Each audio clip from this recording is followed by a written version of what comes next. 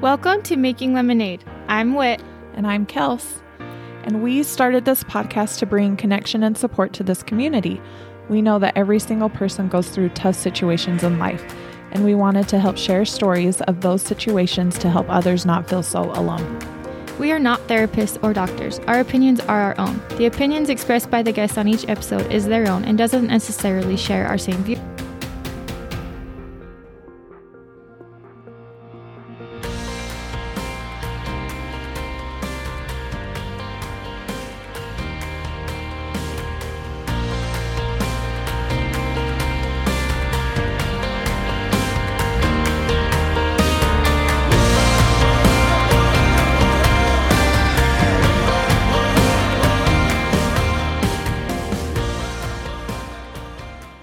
Welcome to Making Lemonade.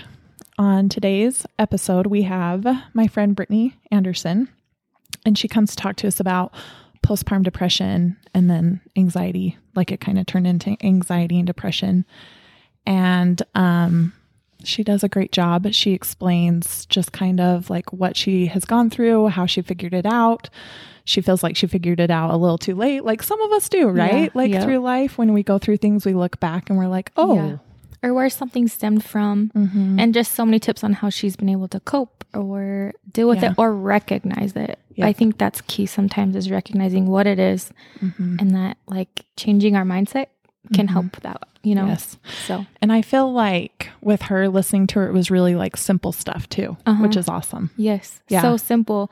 And you can say that all day, but it's actually doing it that makes the difference, right? Yes, you know, for sure. So I loved seeing all sides of that from her. Yeah. So she does a good job. She gives a ton of information. She has like a list of books, resources that really helped her, things that she's kind of done to help her put more tools in her toolbox. So absolutely. Yeah. Yes. We're really proud of her. Glad that she spent some time with us, and we hope that you guys enjoyed the episode. Welcome, Brittany. We're so excited you are here to spend the day with us today. Why don't you tell us a little bit about yourself and why you wanted to come on the podcast? Okay, well, I'm really, really excited to be here. I know that this is what I need to do right now, but I am a professional worrier. I'm here to talk about all of my insecurities. I think a lot of it comes from just life, being a mom. My oldest is 15, and I think that I have probably accumulated mental health challenges by maybe not knowing and minimizing things, not recognizing things. And I'm still completely in the trenches. So I'm not here to solve anyone's problems. I don't have the answers. I know what's worked for me and what hasn't. And so I just want to talk about that. What got me here was listening to an audiobook, and I've been thinking about coming on for a long time. But I was listening to an audiobook. It's called Daring Greatly by Brené Brown. And she said this quote, and I'm going to read it because it's so good. Like, it gave me confidence and no doubt that it was time for me to be courageous enough to talk about my anxiety and my depression and my story. So I'll read that right now. And it's by Theodore Roosevelt, but Brené uses it in her book. Okay, so it says, "It is not the critic who counts, not the man who points out how the strong man stumbles, or where the doer of deeds could have done them better. The credit belongs to the man who is actually in the arena, whose face is marred by dust and sweat and blood, who strives valiantly, who errs, who comes short again and again, because there is no effort without error and shortcoming, but who does actually strive to do the deeds, who knows great enthusiasms, the great devotions, who spends himself in a worthy cause, who, at best, knows in the end the triumph of high achievement, and who at worst, if he fails, at least he fails while daring greatly." Sorry. That that part really got me right there. So that his place shall never be with those cold and timid souls who never knew victory or defeat. So I heard this and I just knew it was my time. It was like this feeling that ran through me. It was exciting and it was kind of liberating to feel like I could get my story out there, but it was totally nauseating at the same time. Like the shaky, dizzy, nauseating, I have to do this hard thing now. Like there's no going back. Mm-hmm. You know, you feel that. And that's my anticipatory anxiety is what it is. It's where you have to do something and you know it's going to be hard, but anticipating it is actually worse than doing it. Mm. So that's something that I've had to work through. But I've been learning about courage and putting courage over comfort, which is a really, really hard thing.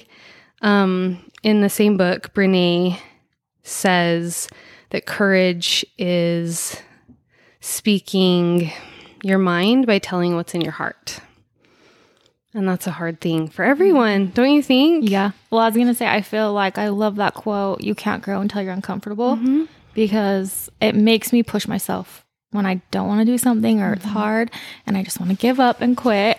Yeah. I have to remember I can grow if I keep pushing, you know? Right. So, and I love Teddy Roosevelt is like my favorite president. He went through so dang much mm-hmm. and was so resilient. So I love that she quoted him with that. I love that quote. Yeah.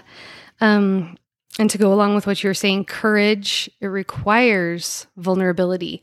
Like she's taught me so much. Oh, Brittany. You learn to swim by swimming mm-hmm. and you learn courage by couraging is how she says it. And I'm like, dang it. So I'm ready for being vulnerable, I guess. So there's just a couple of paragraphs and I came with papers. I can't just stay on track all by myself. My brain will not let me do it. So I'm just going to read a little bit of like some things I feel like are important. And then I just want to chat. So, I have anxiety and depression. Mm-hmm. I don't know why. Occasionally feel like it's circumstances, you know, something going on in your life. But I think it could be biological. It could be culture, a product of society. It might just be personal. But my priority is to help others not feel so alone. If anyone relates to these emotions, it's a hard thing to explain because it's invisible. You can't see it like you can with a physical injury or an illness. So I am a member of the Church of Jesus Christ of Latter-day Saints. And so I am definitely bringing that into this podcast. It's mm-hmm. a big part of who I am. So I'm going to quote Elder Jeffrey R. Holland from October 2013 General Conference, because I think a lot of people can relate to what he says. This talk specifically was about awareness and mental health. He says, however bewildering this all may be, these afflictions are some of the realities of mortal life, and there should be no more shame in acknowledging them than in acknowledging a battle with high blood pressure or the sudden appearance of a malignant tumor. Thank you. Mm-hmm. Yeah. Why is it so hard? Why do we feel so much shame around this topic? Mm-hmm.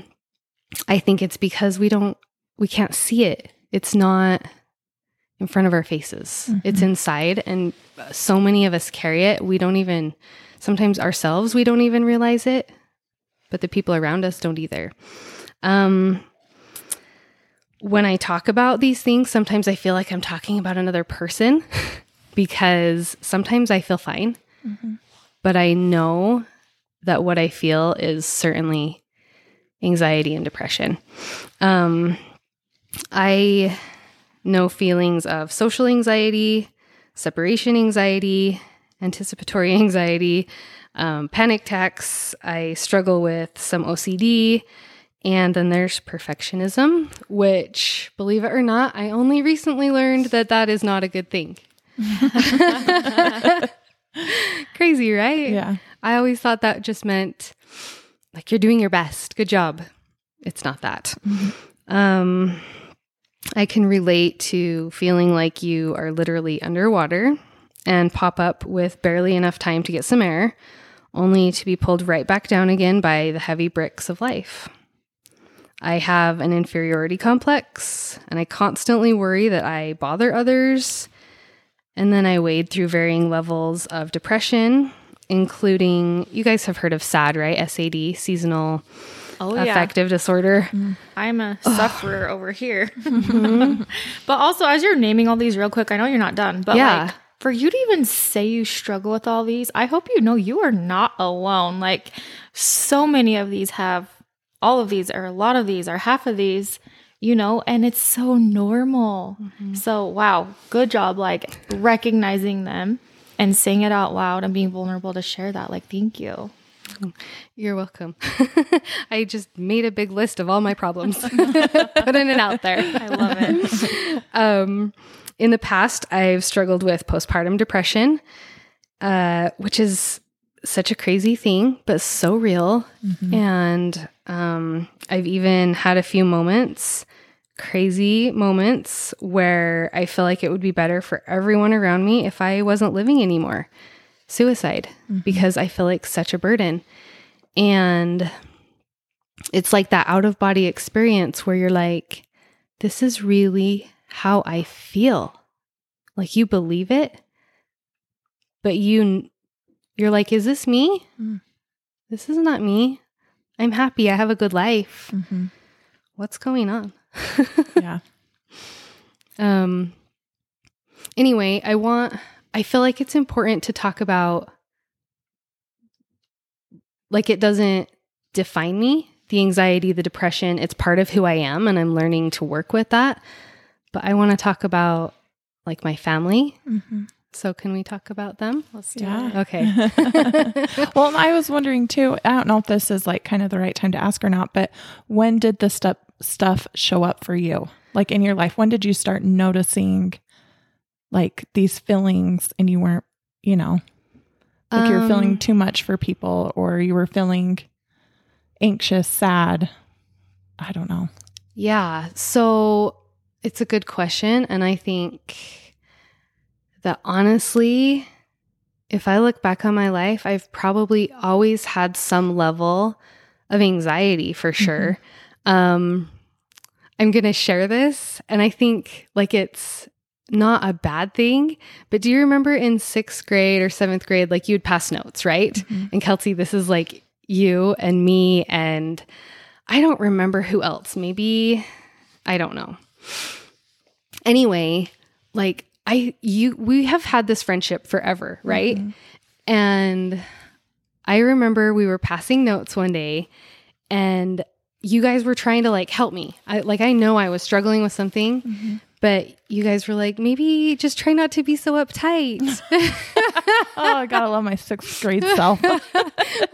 Well, and I could be like warping the memory, but you know, that's kind of what I remember. Mm-hmm.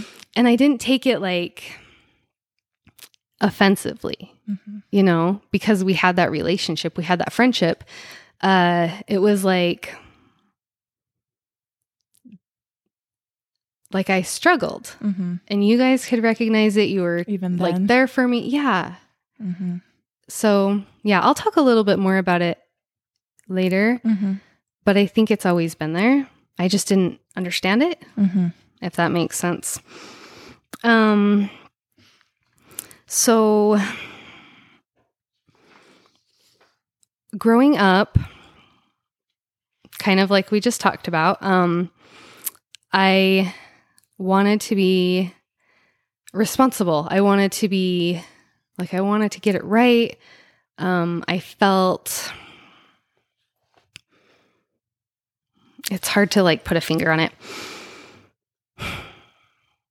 Like, I worried about stuff, right? I remember in 4th grade, worrying about something that was going on, and I would get stomach aches. Like my mom had to take me home from school, like multiple days in a row. And I don't know, maybe that just happens. I don't know, but I remember that. So the other thing is like loyalty. I have always just loved boys, loved people, but I'm going to talk about boys right now. When like growing up, and I think part of it's in the church, you learn that it's forever. You love someone and you love them forever, right? And I grabbed onto that because I loved the idea. Like you have that special person and you have them forever. And if it didn't like last, then that wasn't okay. And my first crush was in second grade. Like I fell hard for this boy. He was so cute. And I had this crush on him for years and years. And then in middle school, you like went out with someone. So I went out with Zeb, and like, if I ran into him today, I still love him. Do you know what I mean? He was my first kiss. It was on the back of a horse. It was like my dream. I was in middle school. And then, do you know what I mean? Like each boy, like obviously you're young and you, like I would just give my whole heart and I would feel this loyalty, and then it would change, which is okay because you're so young. Next, I dated Cash, and I was like 15 years old when we met. My dad was my first date when I was 16. And then the next day I went to homecoming with Cash, and like, I just loved him. Do you know what I mean? I really did. We dated, we had so much fun, and like time went on and he moved away for college for a little while, and I wanted that for him, but I felt like kind of, I don't want to say abandoned, but do you know what I mean? Like I felt like I was left home, given I was in high school. You need to stay in high school, but it was hard for me. And then he went on his mission, and our plan was to, like, I was going to wait for him and we were going to get married, and I meant it with all my heart. And again, time went on, and I wrote him because I started dating someone else, and his name was Randall, and I loved him. We were such good friends. We had so much fun. We worked together. We ran track together. We had so much in common. And then he went on his mission. And again, like I wanted that for him. I wanted that in a husband. And I was kind of like left behind again. But you know what I mean? Like I wanted it. It wasn't anything different than what I wanted. It was just really hard for me. So I wonder a little bit if that was the origin, or kind of like the coming out of my separation anxiety. Like because I still have it, and I don't know, I don't want to like blame, but I think that those experiences caused some of that in me. Have you guys heard of the 5 Love Languages book? Mm-hmm. Okay. I love that. I feel like it is so true. They have it for kids. They have it for teenagers. And you can do a little quiz to find out like what, it's basically saying, how do you feel love? And for me, I feel love by spending time with the people that I love and by being physically close to them. And they're both equally as important. So like acts of service or words of affirmation, those are some of the others. They're not nearly as high on my list, you know, when you take the quiz. And gifts, don't get me wrong, I like a good present. But gifts is like almost 0. The lowest. Mm-hmm, yeah. Mm-hmm.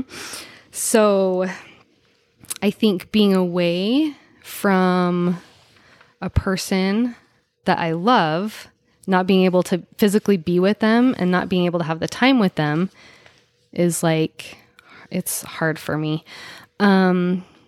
So like my husband, his name is John, and I'll talk more about him in just a second, but the separation anxiety that I struggle with now is like when he will leave for work trips.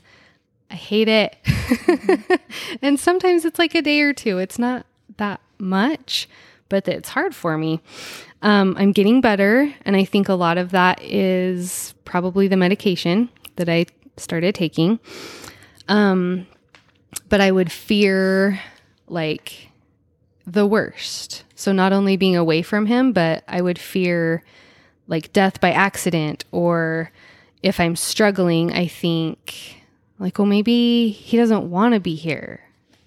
And I know that those are not rational. Like he's the most loyal, most all in, 100% their husband.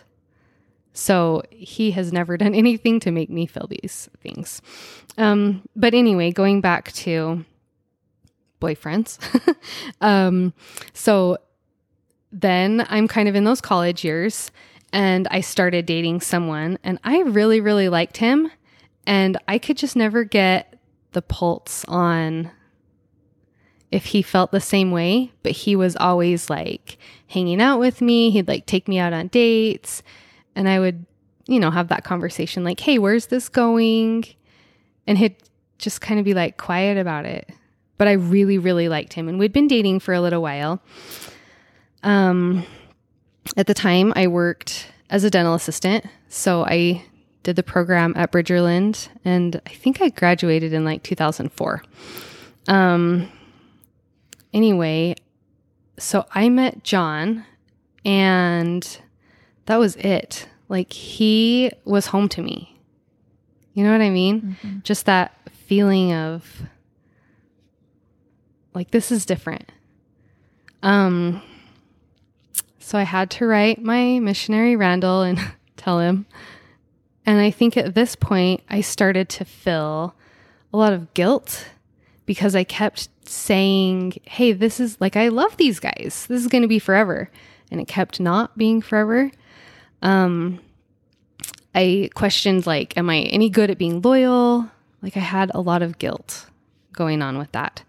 But man, John was it. Mm-hmm. So I had kind of been dating this other guy. And so I felt that loyalty to him. And so I told John, like, I need to go and figure out what's going on with this other guy. I at least just need to have a conversation and get some closure. So I hesitated. And like that always has bothered me. I mean, I'm over it, right? Mm-hmm. But I'm like, I loved John so much. Why did I hesitate? Because I knew it. But I think it was part of that like loyalty and guilt going on. Anyway, so yeah, John and I went on our first date. It was in 2004, June 11th. We still celebrate it, our first date. I'm a romantic, so we celebrate pretty much everything that we can think of. We got engaged on my birthday, so that was in September 2004. And then we were married on February 4th of 2005. So it's our anniversary this weekend. Happy anniversary. Thank you. 18 years, so it's crazy.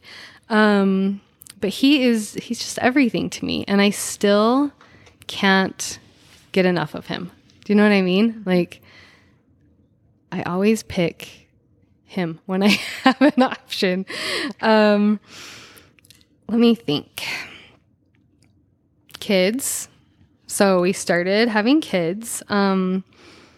We got pregnant when we were ready to with our first. We have 4 boys. So Jacob was born in November of 2007 at 41 weeks. So my body just did not go into labor.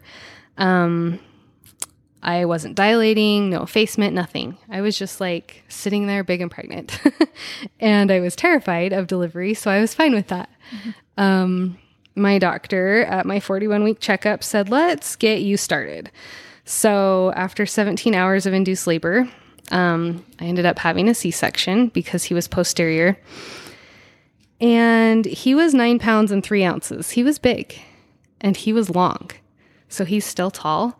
He was 22 and a half inches long. And right now I think he's like 6'2". So he's just like this tall kid. After we got home from the hospital, I had an internal infection, which I remember just waking up in the middle of the night thinking I was on fire. Like it came out of nowhere. It resolved pretty quickly, like antibiotics, I think took care of it within a couple of days. But I think there was some trauma that I didn't realize after his delivery, just with the C-section. So we waited a while to have our next. Mason was born April 2011, and I just kept feeling like he was small. I worried and worried and worried, and he was fine. He was 8 pounds, 2 ounces, and 20 inches, so he was smaller than Jacob, and I think that's what I was comparing it to, but I worried. I had a scheduled C-section with him at 39 weeks, so it was so much easier than going through induced labor and then a C-section. The recovery felt so much better. I ended up, Kelsey, you were visiting me in the hospital. Do you remember this? I had a headache for like I do remember that. days. I was in the hospital for probably 3 or 4 days and just kept having this headache, and it was so bad. And do you remember what you said you're the one that like figured it out. You were just miserable. Like you didn't have the lights on. You were just like laying still. Yeah. It wasn't a headache. It was a migraine. Like you were miserable. And then I had read something recently or something. I don't even know. Oh yeah. And so I told them. I would have gone home. And so she got like the blood. Oh yeah. So we found out it's called a post-dural headache, and it happens after an epidural. And what happens is I think the spinal fluid leaks out from the epidural, like it was caused by that. And so your discs compress, and it can either get better all by itself and it just takes a while, kind of a long while, or because I was still there in the hospital, they took a ton of blood out of my arm, and it was crazy to watch. Do you remember being there? You were still there. I remember being there, but I don't remember those it's one of those details. like moments I can still remember. Anyway, they take a ton of blood and they take it out of your arm, and then they put it in that space in your back, and you lay down for like an hour, and then it's gone. Mm-hmm. It's a blood patch, and it fixed it. Yeah. Yeah. That was cool. Anyway, I think this is where I really started to struggle with postpartum. Okay. And I don't know why. It just happens, right? And I think a lot of times you don't understand what's going on. Like looking back, so because in my mind, I'm always like, okay, listeners, like what can they learn from this, right? Like signs. Mm-hmm. So looking back, I know it's different for everyone, but can you think of just like the small things that like hindsight, you're like, oh, that was probably, because I don't think I ever struggle with postpartum depression. So do you know what I mean? Yeah. So I can learn from you in a sense, but. So it took me some time to figure it out because I'd never experienced it. And I just started to notice like feelings of guilt, feelings of being really overwhelmed. I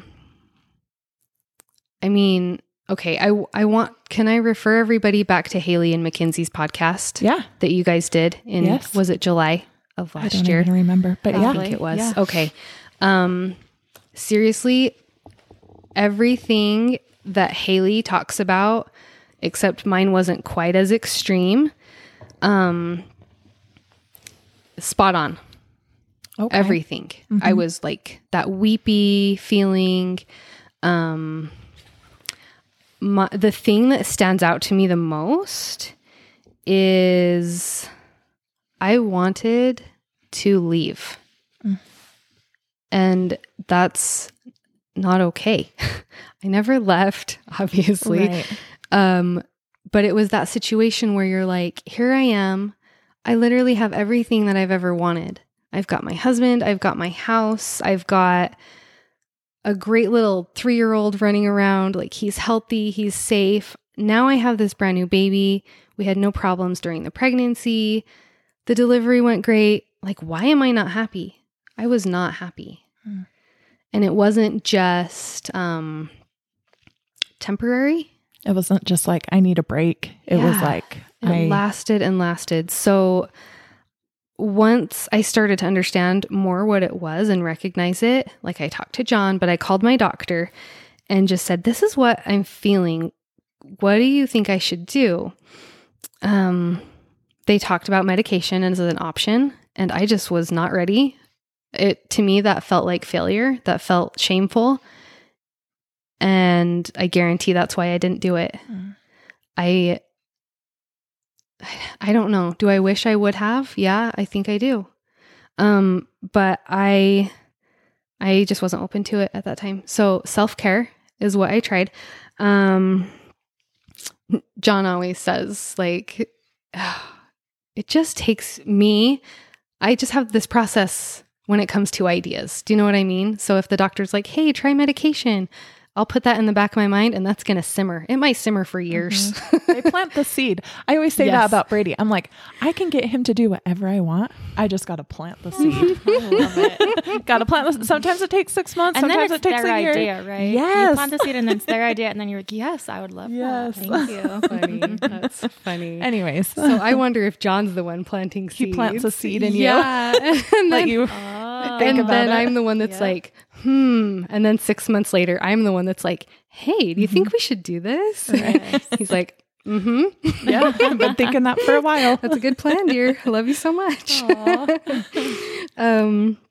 Anyway, the self-care that I did was like exercise. I'm like, okay, I'm going to get out. I'm going to walk. He was born in April, and it was a great time of year. Do you know what I mean? It was beautiful. It went okay. Like, it didn't solve anything, but it was managed kind of. Life was just busy, so I kept going. I had my kids. I was working a couple days a week as a dental assistant. You know, you're just busy, and you just like suck it up, right? You just kind of keep going. Again, like I said, when it would get bad, I would just cry and cry and want to leave. And sometimes I wasn't sure if I was serious. I would just be like sobbing, and then I'd laugh and I'd say, I have a valid passport and I have some cash stashed away. I might just use it. And, my family would be like, Is she serious? Yeah, probably should have got some more help. But John was always there to help me with anything and everything. I want to say like he has the front row seat to my circus, but that's not even true because he's like with me. He's not watching me. He sees me. And you know that difference. Oh yeah. As you were talking about him, I was thinking that's amazing that you have somebody like that, right? Because some people don't have somebody as supportive, right, or willing to understand, even if they don't suffer from the same thing, especially when that thing is like hidden in a sense, like it's not out there. You don't have one of those illnesses, you have and he does not have anxiety like I do, or depression, or, I see him as like, he's solid. And of course he's human, right? And we have this great relationship. But we have different opinions, or we argue sometimes, you know what I mean? Like, I'll do the silent treatment and then later I'll feel bad. Like, we are not perfect. We're messy. But something that he did after I had Mason that I will never forget is I remember just like sitting on the couch, Mason's little, and I've got this 3-year-old, like Jacob, he's running around, and I'm thinking, I'm dealing with postpartum depression. I've got anxiety. At the time, I didn't know that's what it was, but I'm thinking, what am I going to do with this 3-year-old? Like, how am I going to keep him safe, busy, etc., And so I was brainstorming, and I said to John, maybe we could do like a sandbox in the backyard, and then he could go out and play while I'm in the house taking care of the baby. it was 2 days later, we had a sandbox. So I am so grateful that he just follows through, and it's fast. Do you know what I mean? Like, a lot of times it's faster than I expect. Well, probably because he knows you've been thinking about that sandbox longer than the day that you work. That's true. Right? So he's like, I know she's serious because this has been a thought process. That's true. That's And the other side is like, if I do that and make the kids happy, she'll be happier. You know what I mean? Like, good man. Oh, yeah. This is so funny. Fast forward to like 2 weeks ago. In my most recent panic attack, I'm losing it. And it's because like I literally just don't feel good enough. I don't feel like I'm keeping up. And he has like learned how to help me, right? And I mean, we're like an hour and a half probably into this conversation, John and I, and he says something and this light bulb comes on in my head and I'm like, you just want me to be happy? You want to help me? And he's like, yes, dear. That's the point. Aww. I know. I don't know. So it's funny how sometimes like I don't see it, but I'm so grateful for him. And there's been so many other things that he's done like that, but that's just like one example. Like he's so all in. I'm so grateful for him. So going back to babies, September 2013. So, I was pregnant, and when I get pregnant at the beginning, I am sick, like just sick. And it lasts all day and it gets worse at night, and eating anything feels yucky.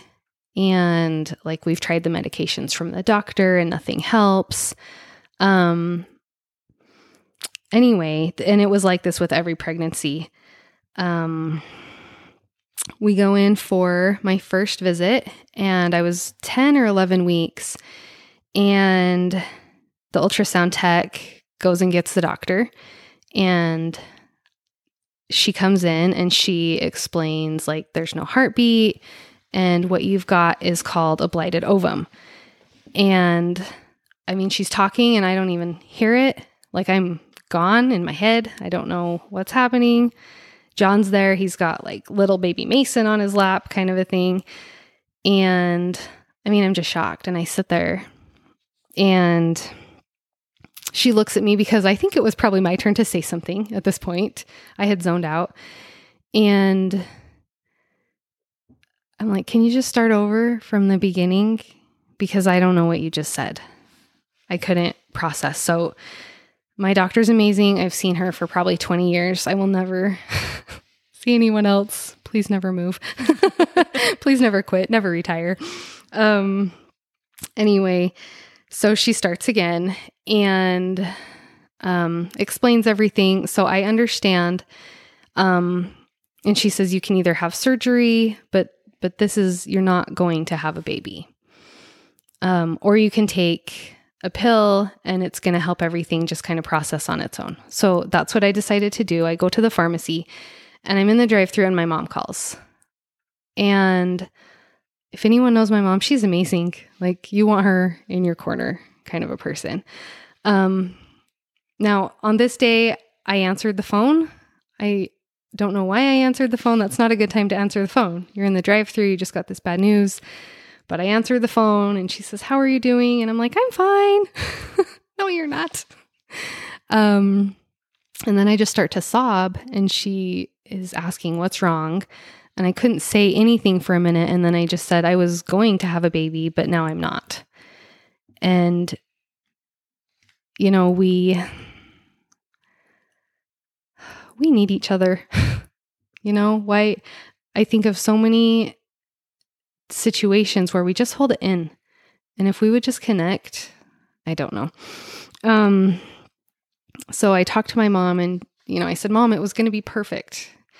And she said, nothing is really perfect. And it made me mad because I'm like, yes, it is, because I'm in charge and it's going to be the way I want. So she came over, she helped with the kids. She stayed for hours. John came home from work. For whatever reason, I remember going and picking up Jacob from kindergarten and seeing somebody, and, they're like, hey, how are you doing? And I'm like, I'm so good. How are you? Like, I was not good. So later that night, the miscarriage happened at home. It was awful. I was so sick. And it was hard. It was hard going through that. And I think that was a time, strangely enough, that I'm grateful for, because it helps me connect with people who have had similar experiences. Now, something that I think is tricky, I know a lot of people have had this, the blighted ovum. I really felt like there was a baby. And when you read about it, a lot of the, documentation, a lot of the information says that there's not a baby, that it's just something that, I'm going to read it. It says when a fertilized egg doesn't develop into an embryo. But something that I read recently says, or an embryo stops growing early on in pregnancy, soon after implantation. So, like, I believe I was having a baby, so I was crushed. It was just a really hard thing. But I think it brought John and I closer, and I'm grateful that I can understand that, just to connect with others even. It's a hard thing.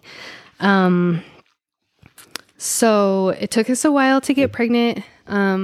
We tried for maybe a year, and we went through the whole cycle of, you just had this miscarriage. I was anemic for a while. I was so sick.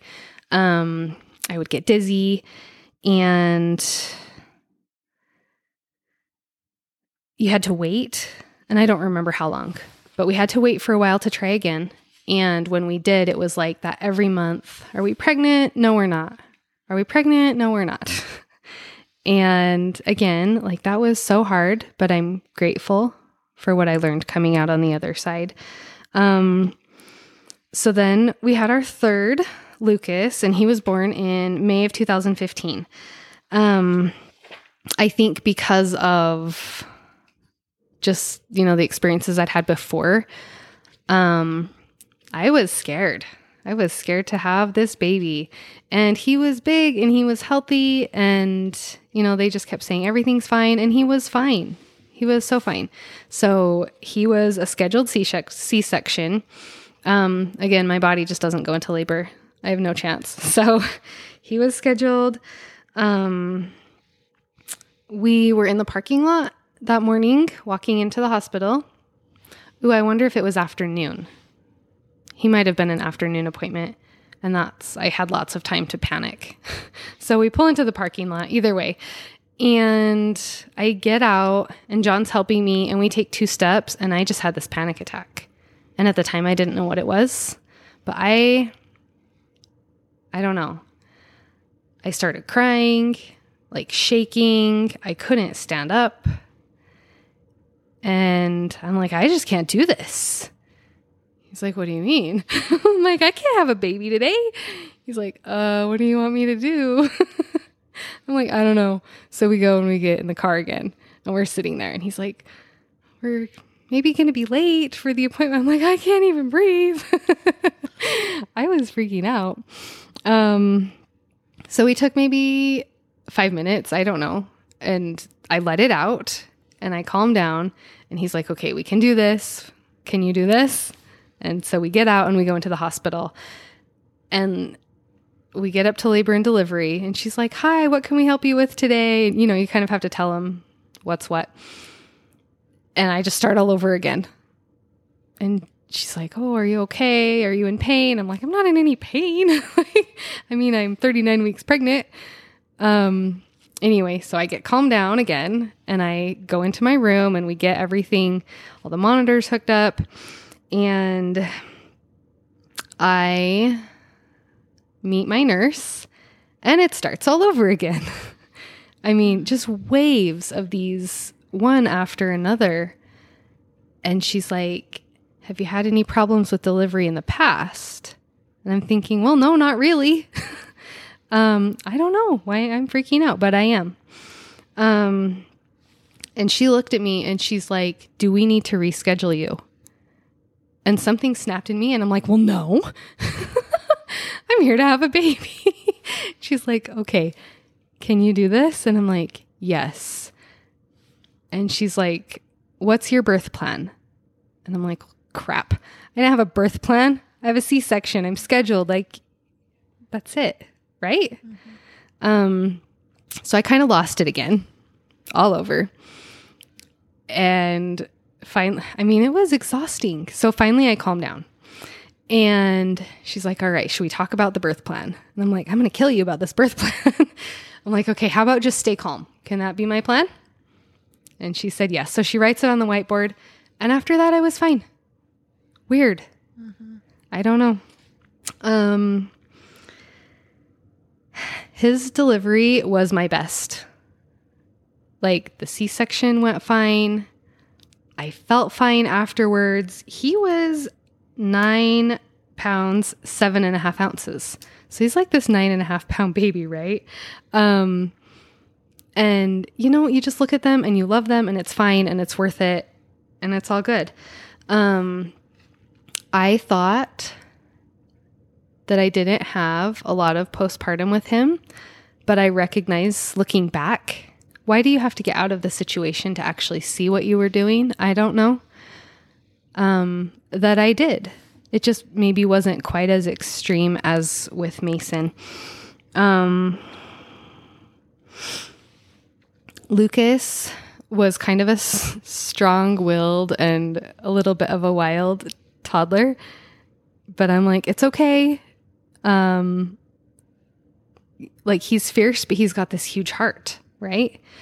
And I knew that I wanted to have a fourth, like no question. So we get ready and we have Andy. Andy is our last, and we knew he was going to be our last. And what I loved so much about his pregnancy is we decided that his gender was going to be a surprise. And kind of what's funny is I loved how everyone around me, either people loved it or they hated it. They're like, how can you have your fourth baby and you have all boys? Like, what if it's a girl? And I'm like, that'd be great. They're like, well, what if it's a boy? I'm like, that'll be great.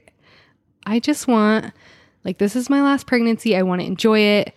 I don't want to worry about all the stuff I've always worried about. I just want to be like the happiest pregnant lady that's ever been, right? And I think I did a pretty good job. And I don't think I was faking either. Like, I felt strong. I felt confident. I felt happy. And for a lot of people, these are not normal pregnancy things. And I can relate to that because I still had the morning sickness. I still felt huge. I still felt achy. I was exhausted. Like, there were those things, but I was just so happy. I like would go on big walks all the time. I would mow my lawn. Like, I don't know. I was probably overdoing it because I wanted to prove how happy I was. So Andy was born in May of 2018, and he was 8 pounds, 14 ounces. So all my babies have been just these big, healthy babies. Delivery was rough though.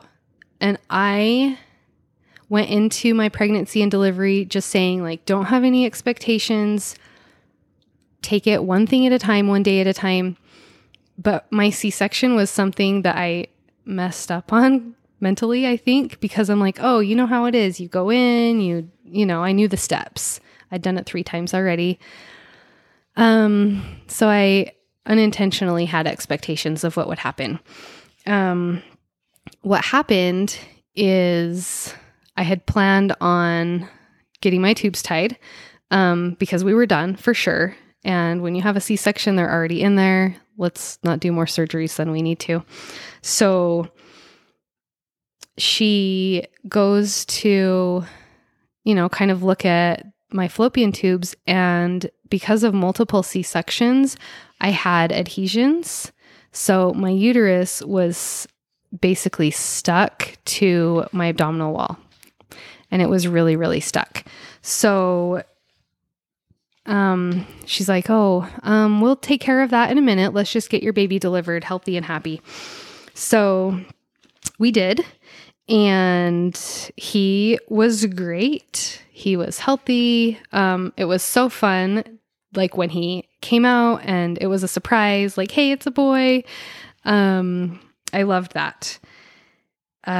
So then she went on to work on my tubes, and it was like you could feel the pulling and tugging, which is normal for a C-section, but like it started to burn. I felt like I was on fire, and I think that my anesthetic was not working.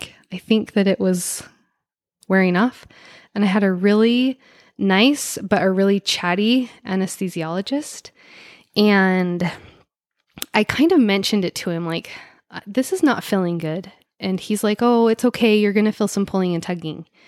And I'm like, well, it kind of feels like more than that. And he's like, you're going to be okay. There's just this much more, and you just need to be still, and it's going to be okay. And I'm like, okay, just, you're going to be fine. And, it hurt. Like it hurt a lot. I was just burning and burning, and I started shaking. I started throwing up, and I couldn't even hold Andy because I was so scared I was going to drop him. So they got done and wheeled me back into my room for recovery. And I remember kind of like trying to situate myself on the bed. And the nurse looked at me and she's like, why are you moving your legs? And I'm like, what do you mean? She's like, you're moving your legs. You shouldn't be able to move your legs. Do you feel something? And I'm like, yeah, I've been on fire for like half an hour now. Like it hurts a lot. She's like, that's not okay.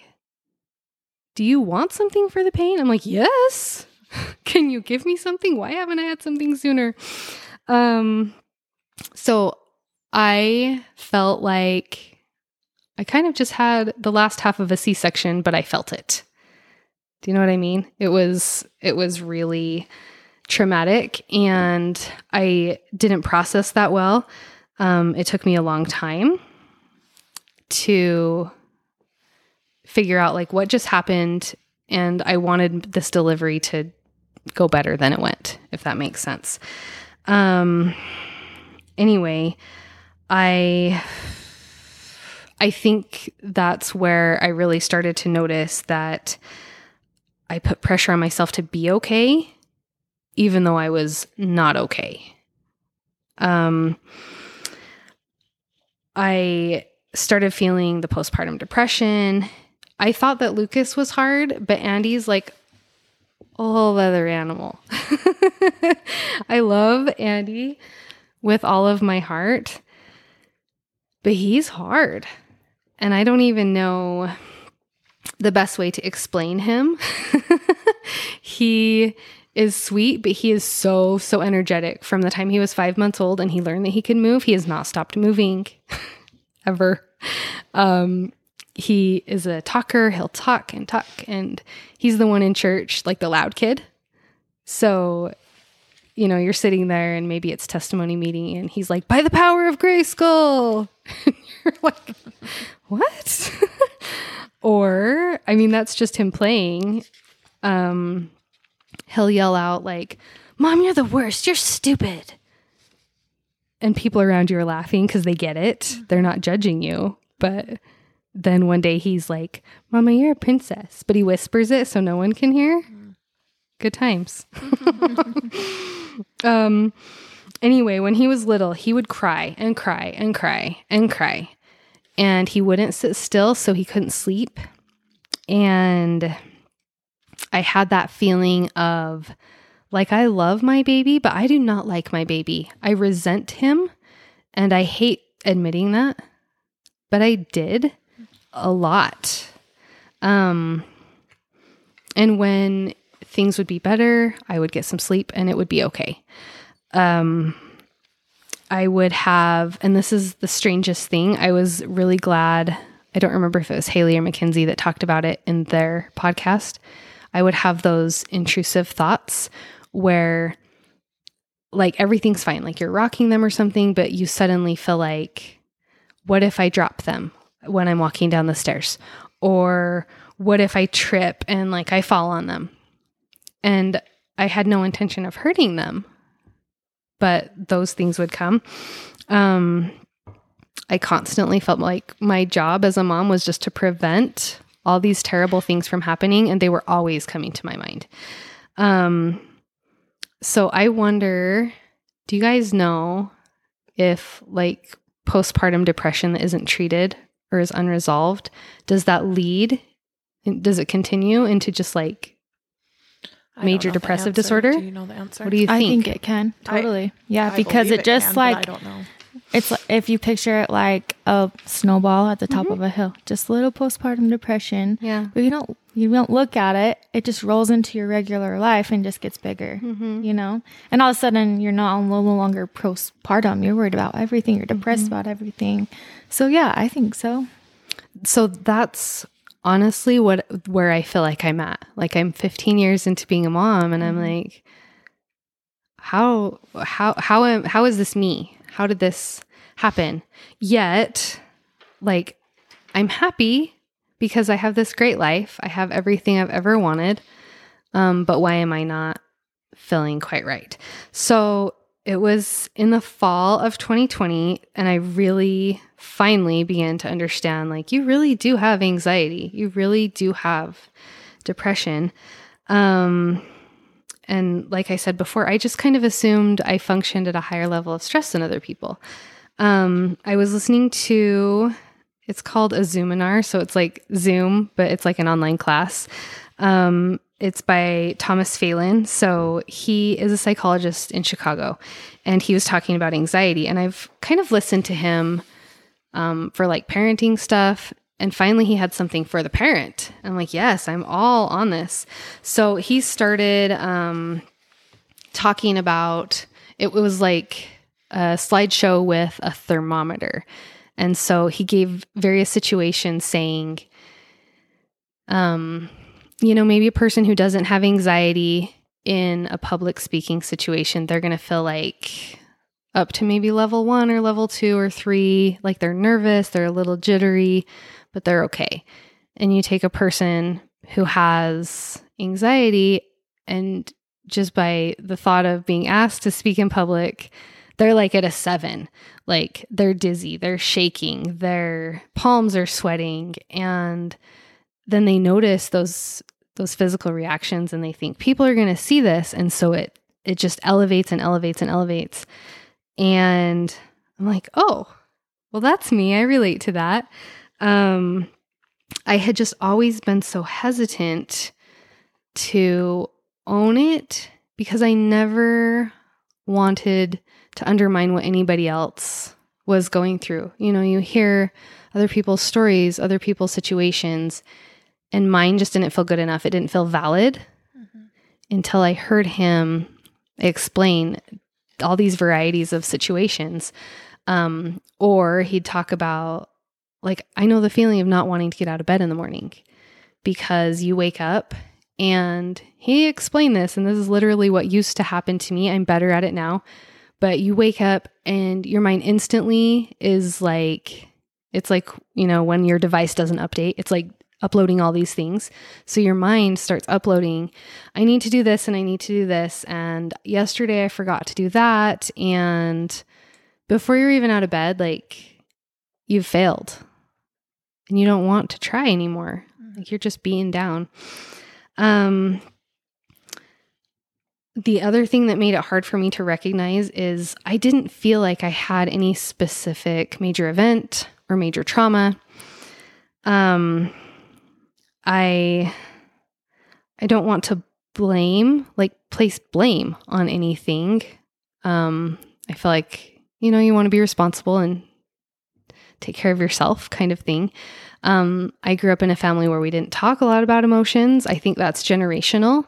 So again, like I'm not blaming. But I was kind of raised a little bit like, you know, toughen up or push through it, or I think this was my own interpretation, but like fake it till you make it. Like just put on a face and do what you have to do. Until finally one day, you know, when I listened to Dr. Phelan, I'm like, oh, I am not making it. I cannot fake it anymore. I need some more help, and I want to live differently on the inside, you know, where no one can see. So therapy. I should go. I haven't gone. I can tell you like what holds me back, but like, what do you guys think? Well, I think because you're like therapy, there's so many different forms of therapy. Like you're doing therapy by listening to that doctor. That's true. Right. But yes, like talk therapy is a good form of therapy for sure. But there's so many other forms of therapy. So it's what fits into your life, what you're comfortable with, what you want to do. That's what I believe. I don't know. That's true. Yeah. I hated talk therapy.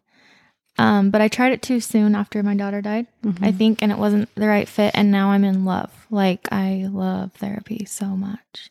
It's just so freeing to go and tell someone everything you're thinking and they validate it all. And then you can walk away and you can just, you know, I don't know. I say try it before you decide. Like you can get free consultations, find the right therapist and just see, you know. I don't think it's for everyone. I don't think Kelsey's a talk therapy kind of girl. No, I did like 6 sessions. Yeah.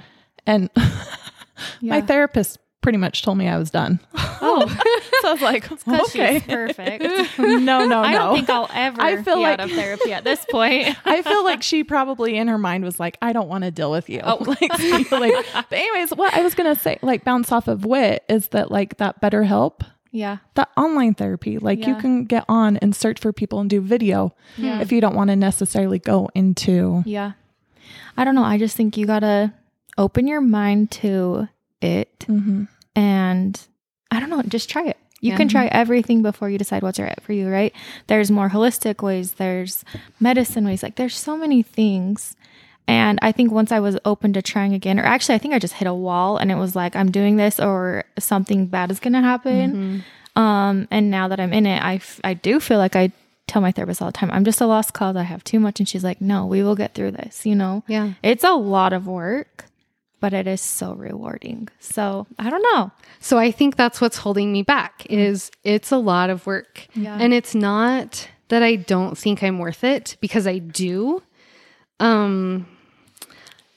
I think it's my anxiety holding me back because I'm like, oh, what if I don't find the right therapist? What if I feel like it's a waste of my time?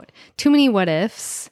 So I probably should look into that, but I just want to be real in saying like, that's one of the things that I'm like, oh, maybe I should, but I haven't.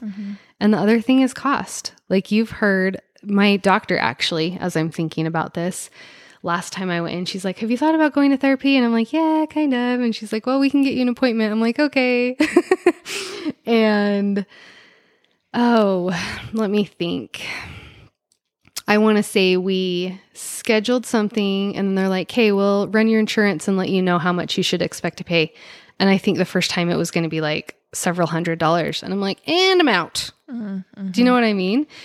And they're like, I felt bad. I felt stupid. But they're like, it's okay. Like maybe in the future, or maybe you find other sources, or maybe, do you know what I mean? Yeah. And really quick, I just want to mention a lot of workplaces. I don't know where your husband works or if you still work. They offer therapy. Did you guys know that? No. You can call your insurance or your employer and just see if they provide something for your family for free.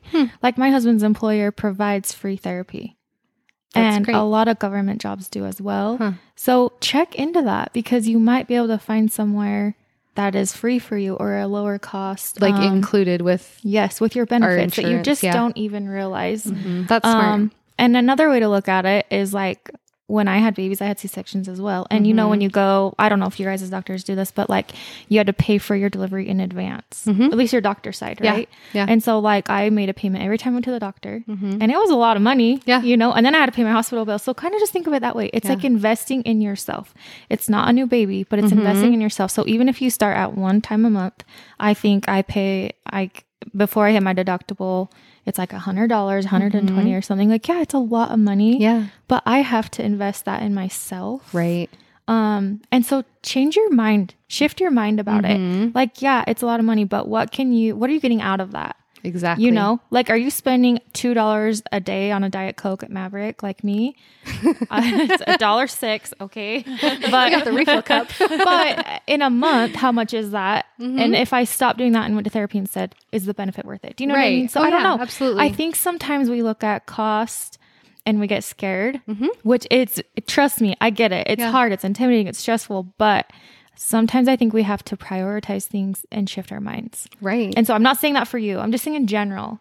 So if that helps at all, think about it, mull it over. I don't know. I'm going to simmer that. But also check into those benefits because you never know. And also church has those resources as well. Yeah. So I know you can reach out and get that. And I think it's free.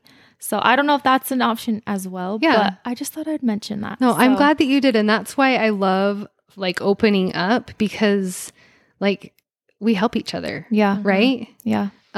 They have like you said, a class through church, and it's funny because it's like a 12-week class and you have to go for a couple hours once a week. And I filled out the Google form and I'm like, well, if I don't really actually want to go, I don't have to. Do you know what I mean? Yeah. Like I'm so on the fence. Yeah. But I filled out the form. Like that was a couple days ago. You should do it. Like baby steps. Yeah. Your fear about it being a lot of work therapy is valid. It is a lot of work. I will say that. But here is what I feel. I look forward to my appointments.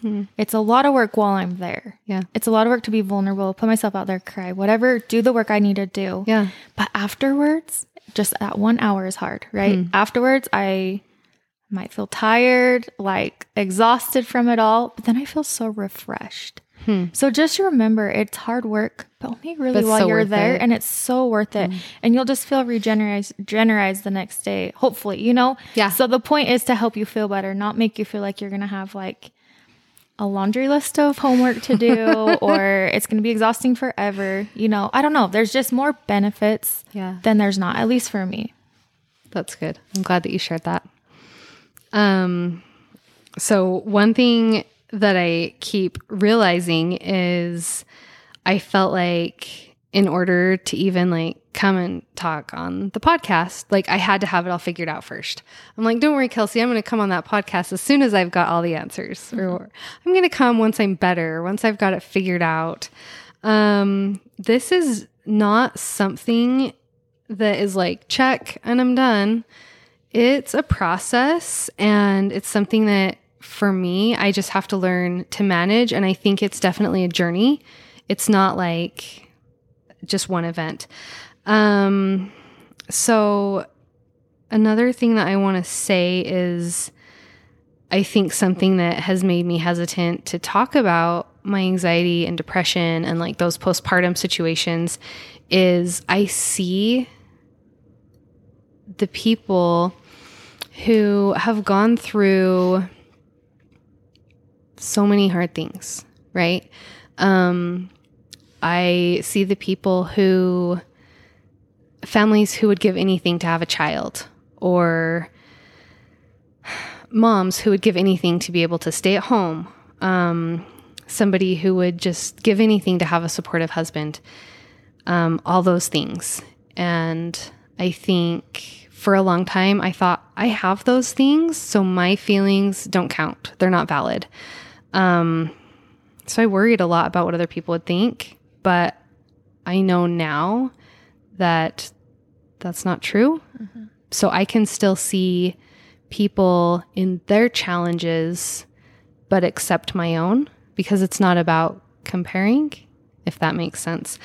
So I first started talking to people, and I really began with like my allies. So my husband, and each of these situations, you know, kind of were different. So my husband, I've talked to you about how awesome of a support he is. My mom, like when I kind of opened up to my mom, it was really hard because I told you we didn't grow up talking about feelings. And over the years, we've gotten better at that just a little bit. And she was great. She just listened. And that's what I needed. So sometimes just being a listener. I talked to really close friends and some relatives. And then eventually I would just talk to people that maybe I didn't know very well, but I would try to be sensitive to sharing for connection and not like oversharing.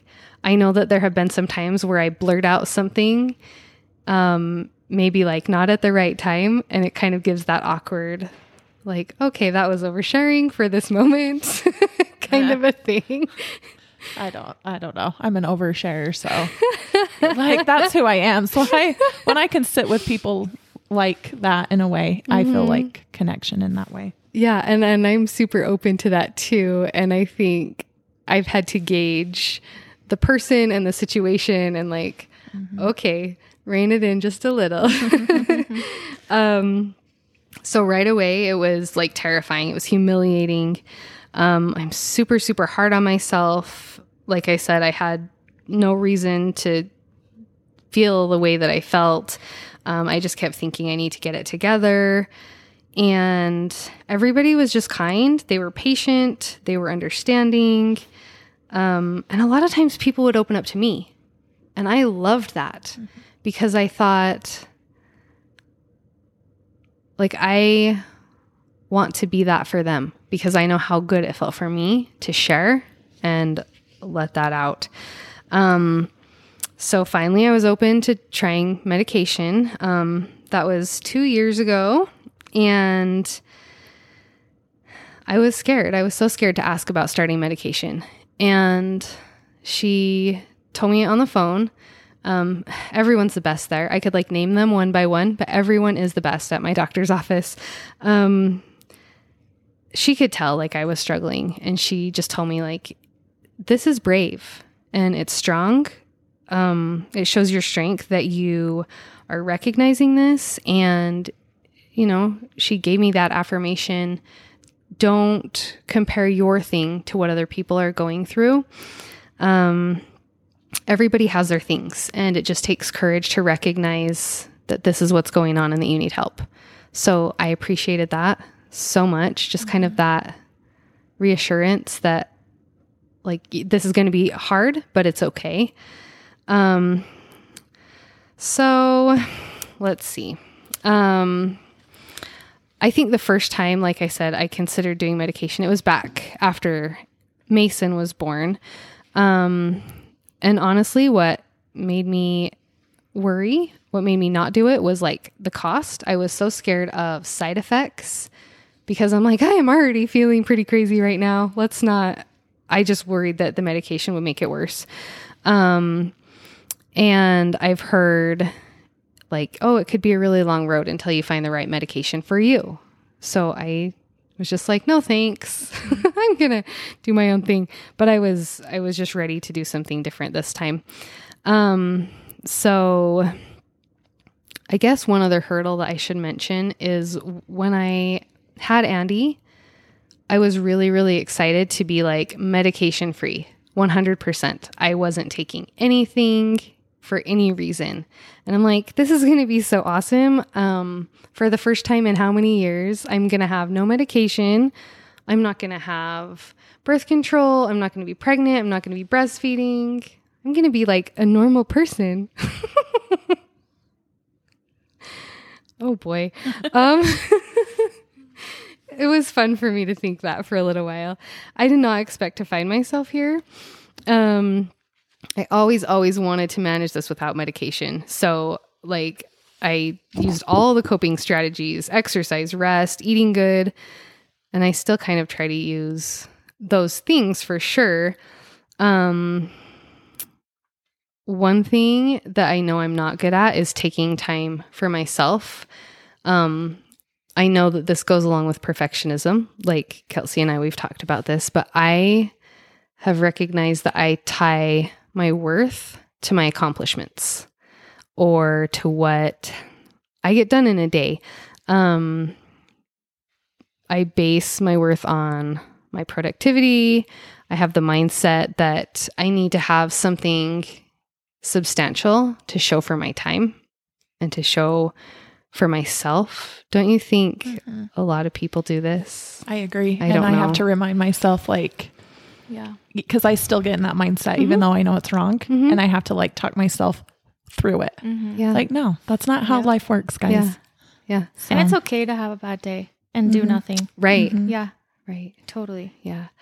So I want to talk about like the symptoms that I was noticing that really like made me decide to do something different. I was exhausted. I was totally fatigued. I didn't want to get out of bed in the morning. I couldn't make it through the day without a nap. I felt like crying. I was overwhelmed. I was restless, irritated. I wrestled with guilt over just never being good enough. I felt small, insignificant, unseen, kind of that hopeless. I don't know. I mean, if you Google it, like all of the above. So I still have these. It just seems like they're so much less often. And I still have to be aware of how I spend my time because of the emotional toll that things take. And it's real. Like, it's weird. But sometimes I'll kind of go through something and then the next day I'm like, I am so tired. What's going on? Well, it's your emotional energy. You're zapped. I have a hard time making decisions. I think that's been a lifelong thing, but I can tell when my anxiety or my depression is like peaking. I really, really have a hard time with that. And then there's times where like I just can't. And I'm learning to love myself the way that I am, which is super hard. But I try to think of myself as like when I was a little girl. And that it's weird that helps. But if you think of like a child, or if you think of like a family member or a friend, like how would you treat them when they're feeling this way? Like our internal monologue is usually not very nice, right? Anyway, I'm working on that. I feel like just listening to you are doing a ton of things that they would teach you in therapy. Anyways, good. You know? Like good. Talking to your, your inner child and stuff like that. So, I mean, you're doing a great job, Yeah. Thank you. That's good. So the first medication that I started with was called Zoloft. And like, you have to take these for a while to know if they're working. It's not like instantly. So after a month, I knew for sure it was not my medication. My depression was so much worse. I was like downward spiraling. So I talked to my doctor and right away we just changed to Wellbutrin. What's crazy is they say like, oh, you might feel a little bit of an extra boost of energy or whatever.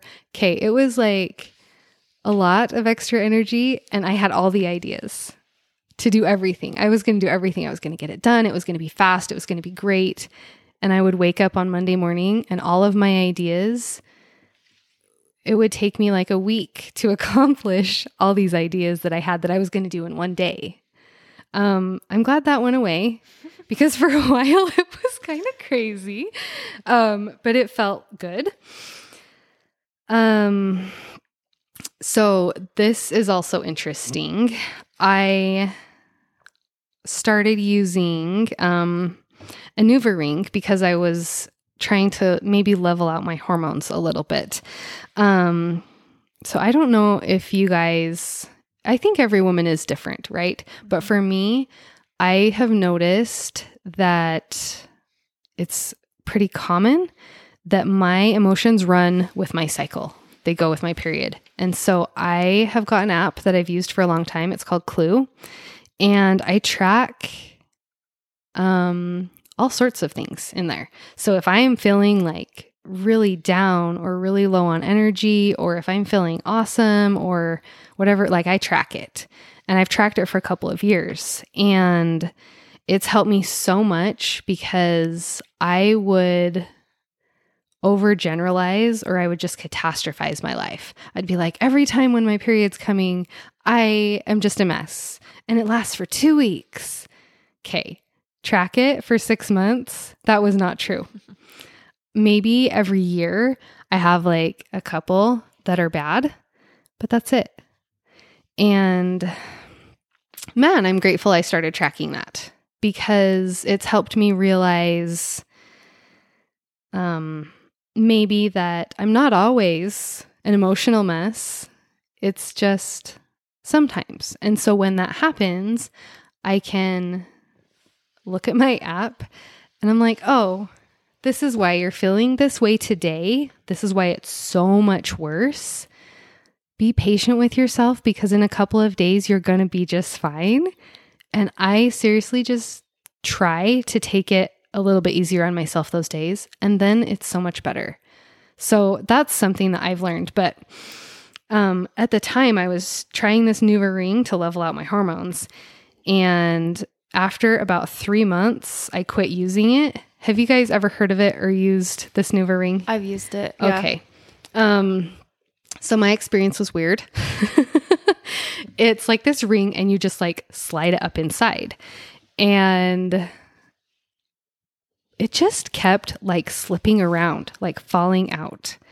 And it was super uncomfortable. And we don't know why. Like, I have not had vaginal deliveries. So it's not like there's a good reason for things to just be falling out, but it was.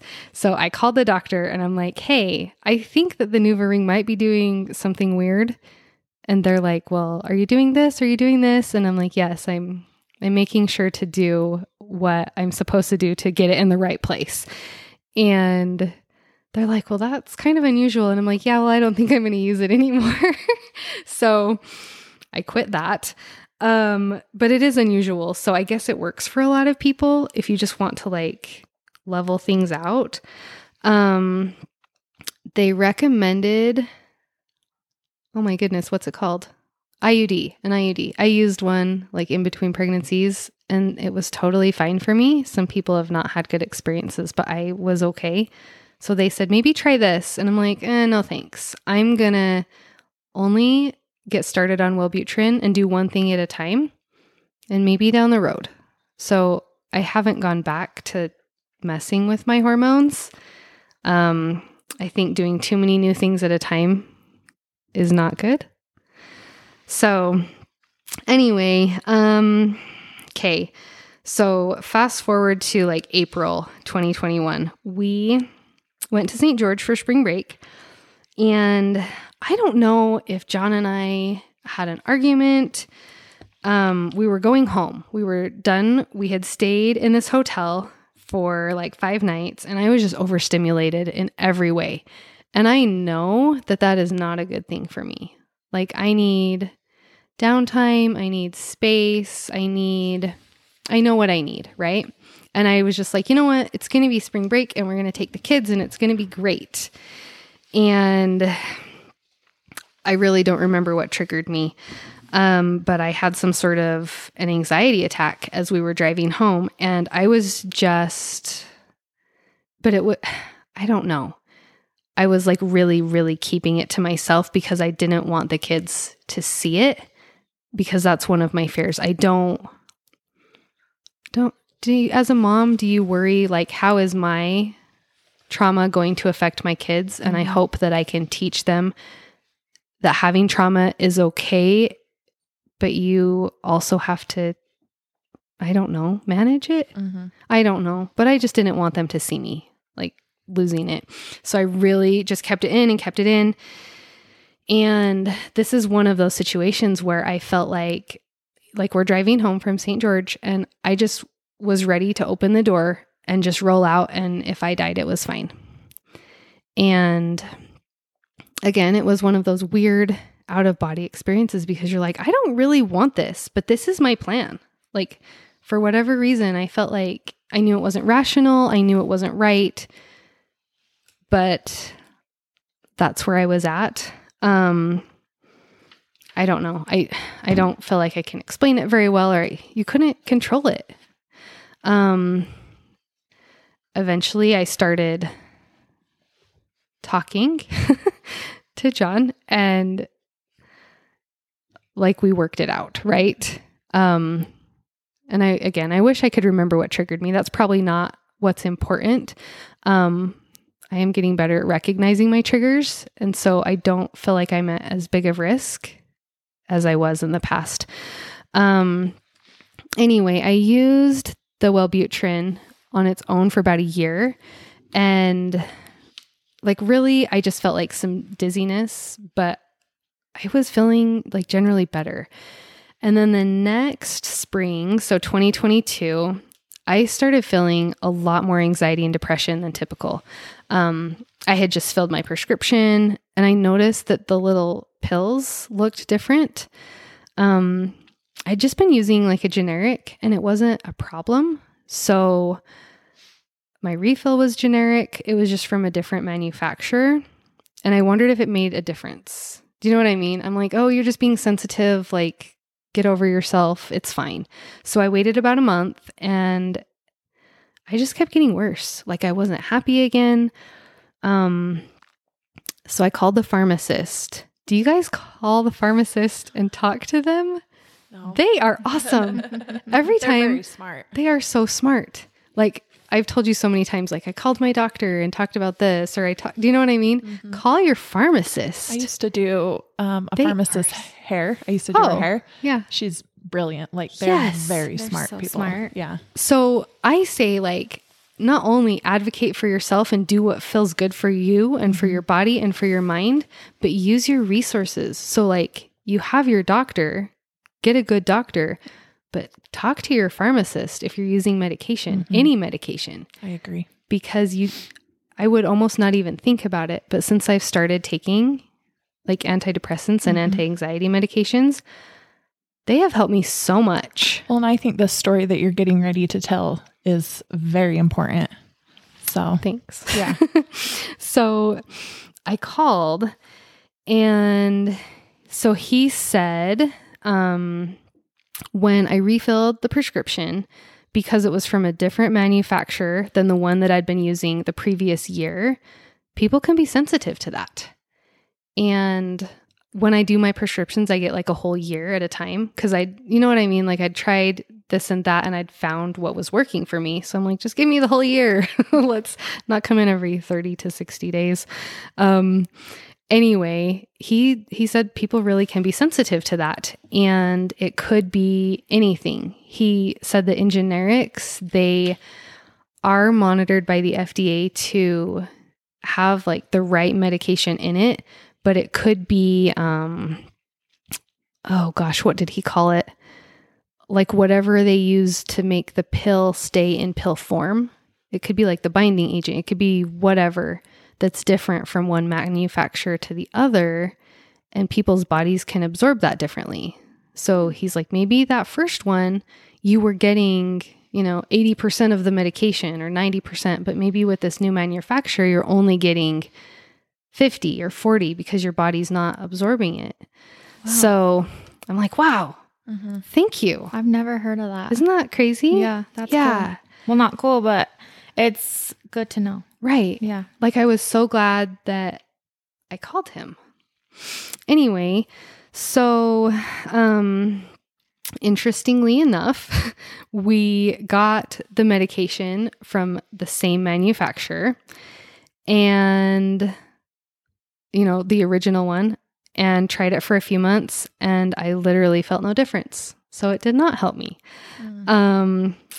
They say that you can go through kind of like a relapse. So I believe that's what was happening to me. So in July, I decided to increase my dose. I didn't want to switch medications or add a new medication.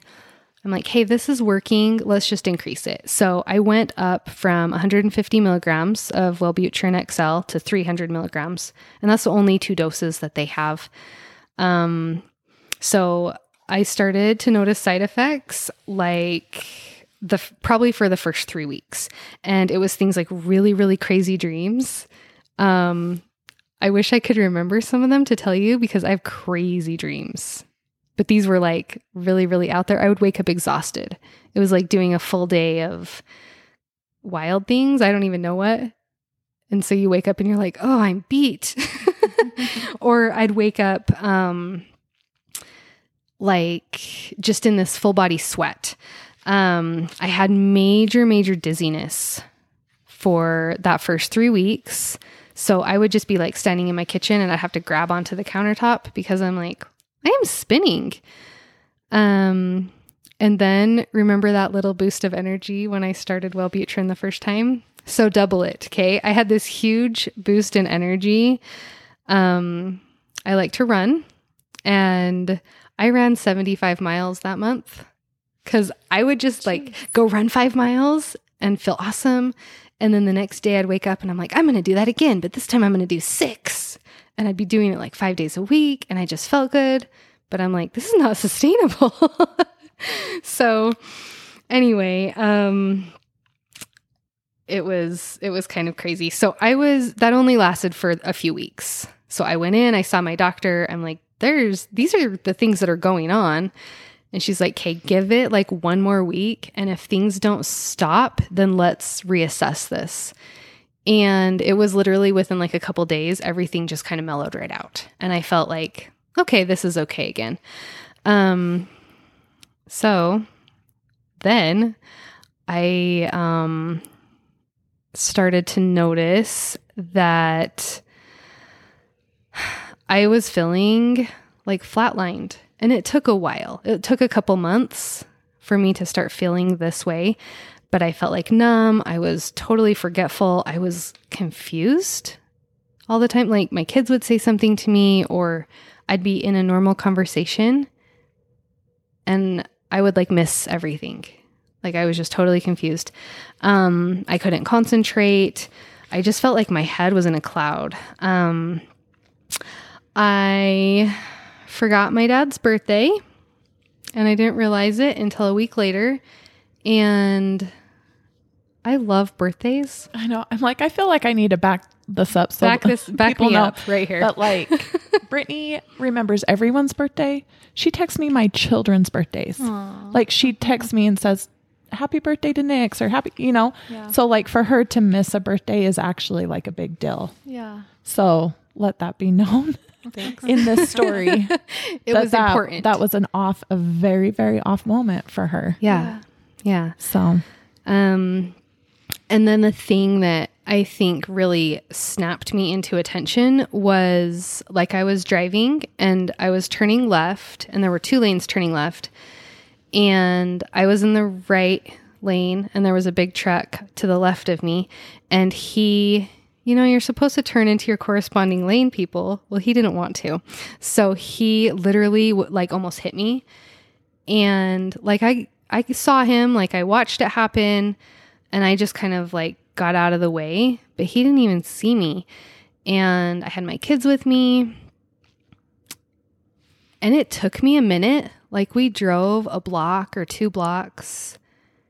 And then I'm like, I almost got hit. And I literally, like there was no emotion. I didn't care. It wasn't startling. My heart rate didn't increase. Like I didn't get that surge of, why can't I think of the word? Yeah. What's the word when, oh gosh. Anyway, when something scary happens and all of a sudden, adrenaline. We all had a brain fart. Adrenaline. Nothing. It was like, that happened. And then I'm like, that's not okay.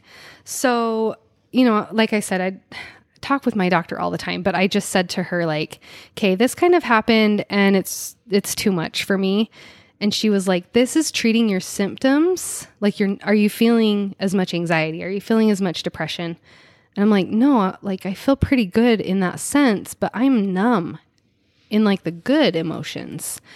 So from the medical perspective, she's like, it's hard for me to recommend that you go back down on your dose or whatever, but anyway, at this point, I'm like, okay, I know myself. I know my body.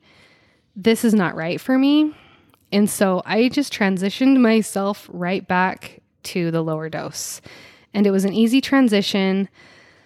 Gratefully, I didn't have to do any sort of like tapering. I called the pharmacist again. I'm like, how do I go from 300 milligrams to 150?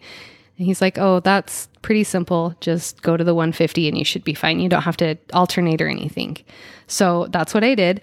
And like, I feel okay, but I'm going to be totally honest. I still wonder if I'm in the right spot.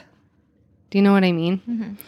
So I don't know. I talked a lot about medication, but I feel like there's such this stigma about it. Sometimes I think I don't want to be on it because there's shame. But at the same time, like I know it's helped. So I don't know.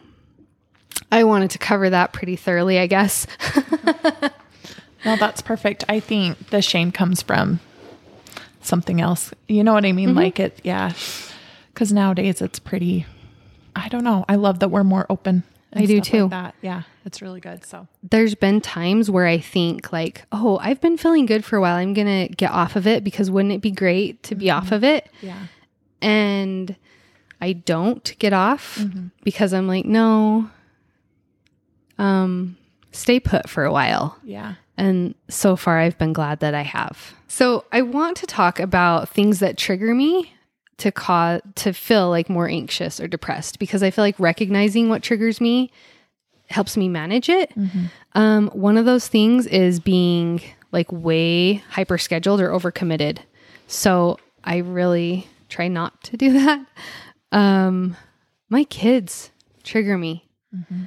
And this is like a Dr. Phelan thing, but he says a lot of times parents unintentionally treat their kids like little adults. So we try to reason with them. We try to like a lot of times my kids will say things to me that hurt my feelings. And it's because I take it as if an adult just said it to me.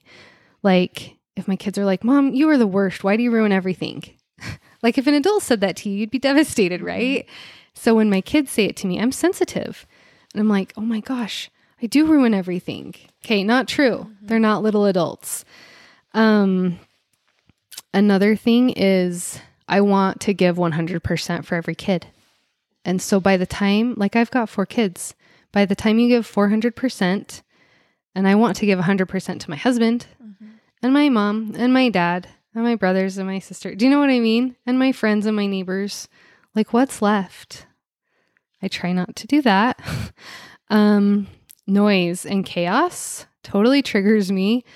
I call my house a brodeo because there's like these 4 brothers and it is wild. The best thing that I've ever heard about parenting is that it's like a beaded necklace with no knot at the end. So you're like doing things, but it's just coming undone, like faster than you can string that necklace. Don't you think? And it's funny, but it's like, you know, I'm trying to do the laundry yesterday and Andy takes it off my bed and just like piece by piece strings it all over the house. Like, awesome. We went on a trip with friends and it was kind of as I was starting medication. So one of our friends said, what triggers your anxiety? Is it going to be being away from the kids? And I'm like, no. Last year, John got a job for work in Kauai. So like Hawaii. And I'm like, I'm coming with you. And I am that person that I can go on a trip. And this was great because we still had time together. We took some extra days there. But like when he went to work, I had the whole day to myself. And I loved being alone. And I didn't realize how much I needed to just be alone. I would read a book. I would sit there. I would go for a run, whatever. But I loved that. I'm not that parent that like misses their kids so much that they want to come home from a trip. And I feel like some guilt in admitting that. But do you think it has something to do with you being a stay-at-home mom too? Like you're with them 24/7. It's not like you work full-time and then go home or work part-time and then go home. Yeah. Like you're their main care. I don't know. It's hard. Yeah. Like I'm there all the time. Yeah. And honestly, you deserve that break. Mm-hmm. You deserve to take time out and not miss them for a period of time. So, because you appreciate them, you know, you're going to go back and spend time with them and it's okay. Yeah. You know, so don't beat yourself up. No. And what's interesting, we call him Brother Bagley. He's my 92-year-old neighbor. We love him so much. I'm going to talk about him in a sec. But I was visiting with him and telling him about this trip and he's like, that's going to be so great for your mental health. I'm so happy for you. And I'm like, you're the best. I'm going to just keep coming to see you and talk to you. And then like, I love my grandma. She's turning 95 this summer. But as I was telling her about the trip, she was like, well, let's hope that nothing tragic happens. Oh. And I'm like, and this is why I have the feelings I have. I grew up hoping that nothing tragic will happen. Yeah, I love my grandma. Anyway, another thing that triggers me is thinking I have control because like we don't. Trying to fit in. So like changing who I truly am versus just belonging, like being who I am. It's different. Having that achievement-based worth mentality. So I recently listened to a book called Fierce Self-Compassion, and it's so good. I learned so much from it about self-compassion that I didn't realize before. There were parts in it that kind of made me feel less than for being a stay-at-home mom because the author I think she's very, she's really good, but she's really, really, wants women to be recognized for working and for achievements and for that kind of thing. And I'm like, ooh, but I'm trying to get away from achievement-based thinking. Mm-hmm. So I did come away feeling a little bit less than for not being more than a stay-at-home mom, if that makes sense. But like I could weed through that and I got a lot of good out of her book. Achievement-based mentality. So as I was listening to her book, I was running because it was a long book and I don't listen very good when I'm distracted at home. So I listen on my run. And I kept getting these mile times because my earbuds would like say it in my ear. And I'm like, a 12-minute mile? Are you kidding me? What is wrong with you? And then I'm like, oh, I'm listening to a book on self-compassion. How about let's be a little nicer to yourself? Or this too. So like I run, I have a goal for myself. It's 500 miles every year. And like it keeps me going, right? So I have to run year round. So I run outside. I don't have a treadmill because I need to get outside. So I'm on my run one day and I'm on this sidewalk and I had turned around. Usually I just do like there and back kind of runs. And I was looking at the person's tracks on the sidewalk because I had been feeling like, gosh, you're running slow. Do you know what I mean? I was like being hard on myself. I'm like, oh, well, that person kind of dragged their heels a little and maybe they're dragging their toes too. Like, oh, they're probably cold and tired. It's early. It's dark. There's 2 inches of snow on the ground. Like, those were my tracks. That was me. I was nice to me when I didn't know that it was me. What in the heck? If someone told me that they were out running, do you know what I mean? In that weather or in the dark or, early in the morning before their kids are up, I would be like, you are amazing. Right. But why can't I give myself that grace? Yeah. Another trigger is just feeling like I'm never enough. So, working on like knowing that I'm good enough the way that I am now. So John has this awesome group of friends, right? And when we got married, it was kind of like I had my friends, he had his friends, but after time, like, I didn't let that go. And this is totally on me.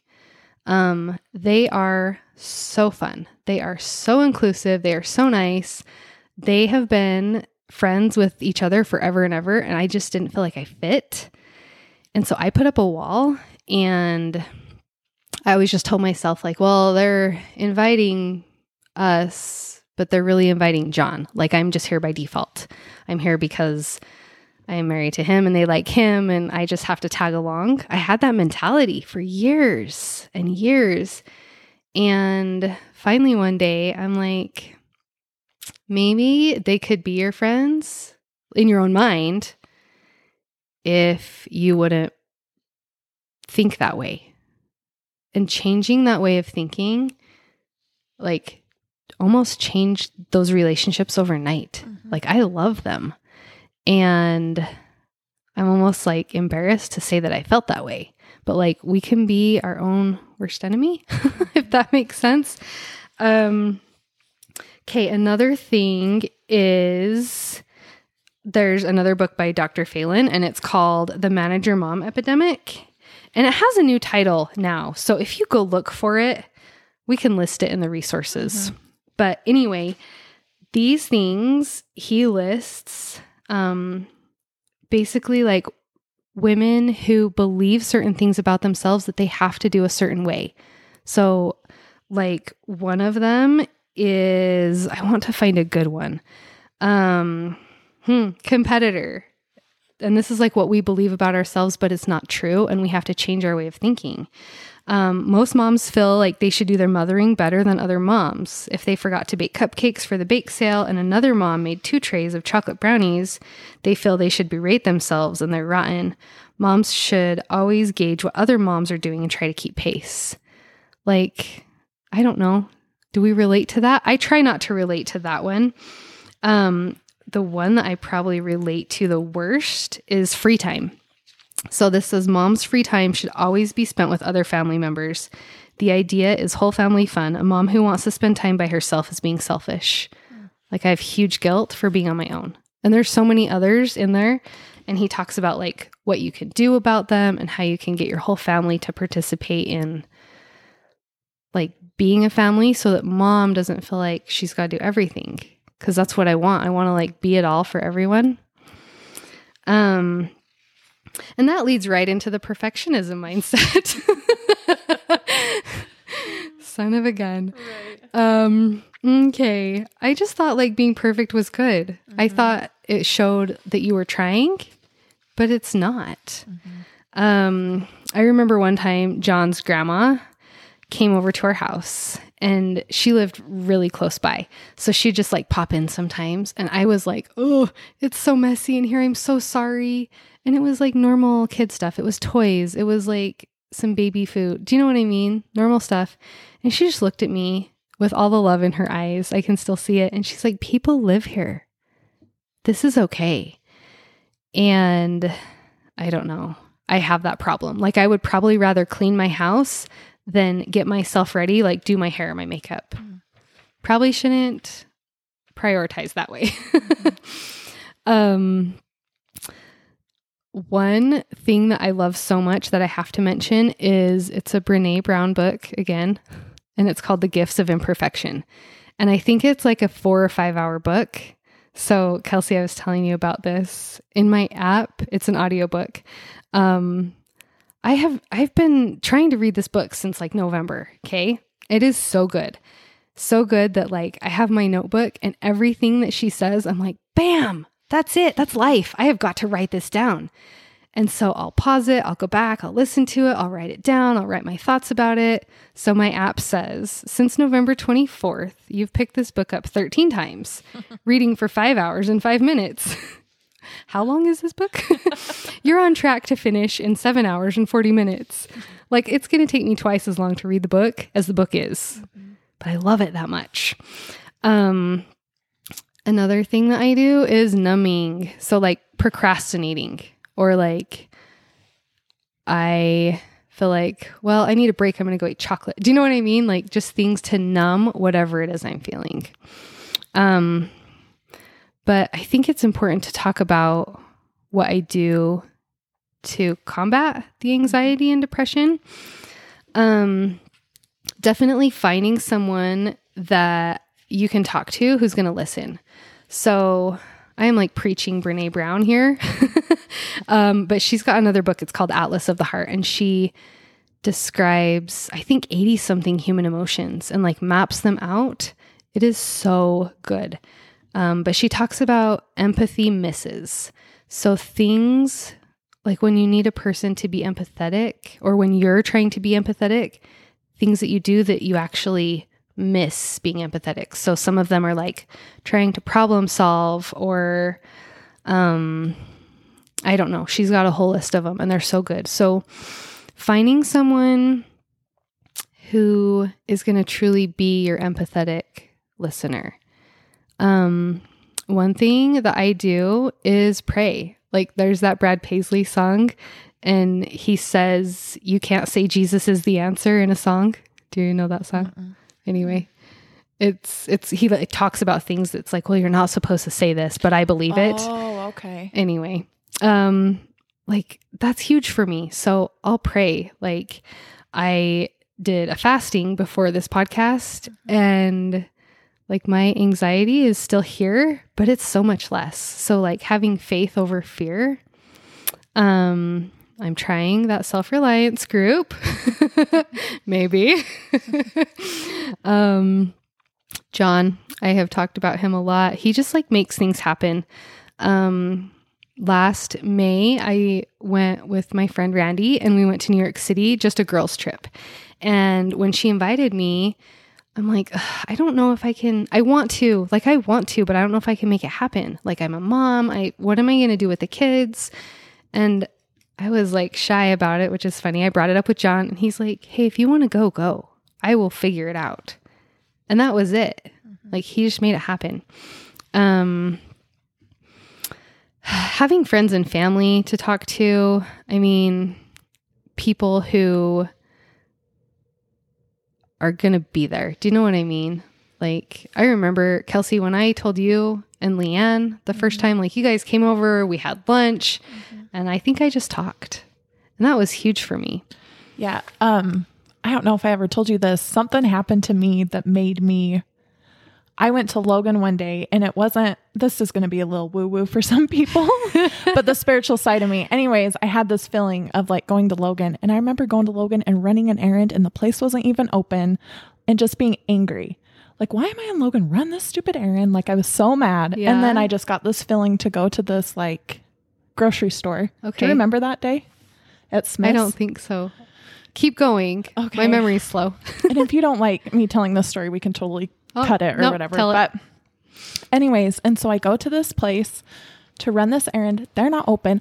Somebody rear-ended me. Like I remember being so angry. I was in Logan. Okay. But I had this feeling to go do it. Why? I don't even know.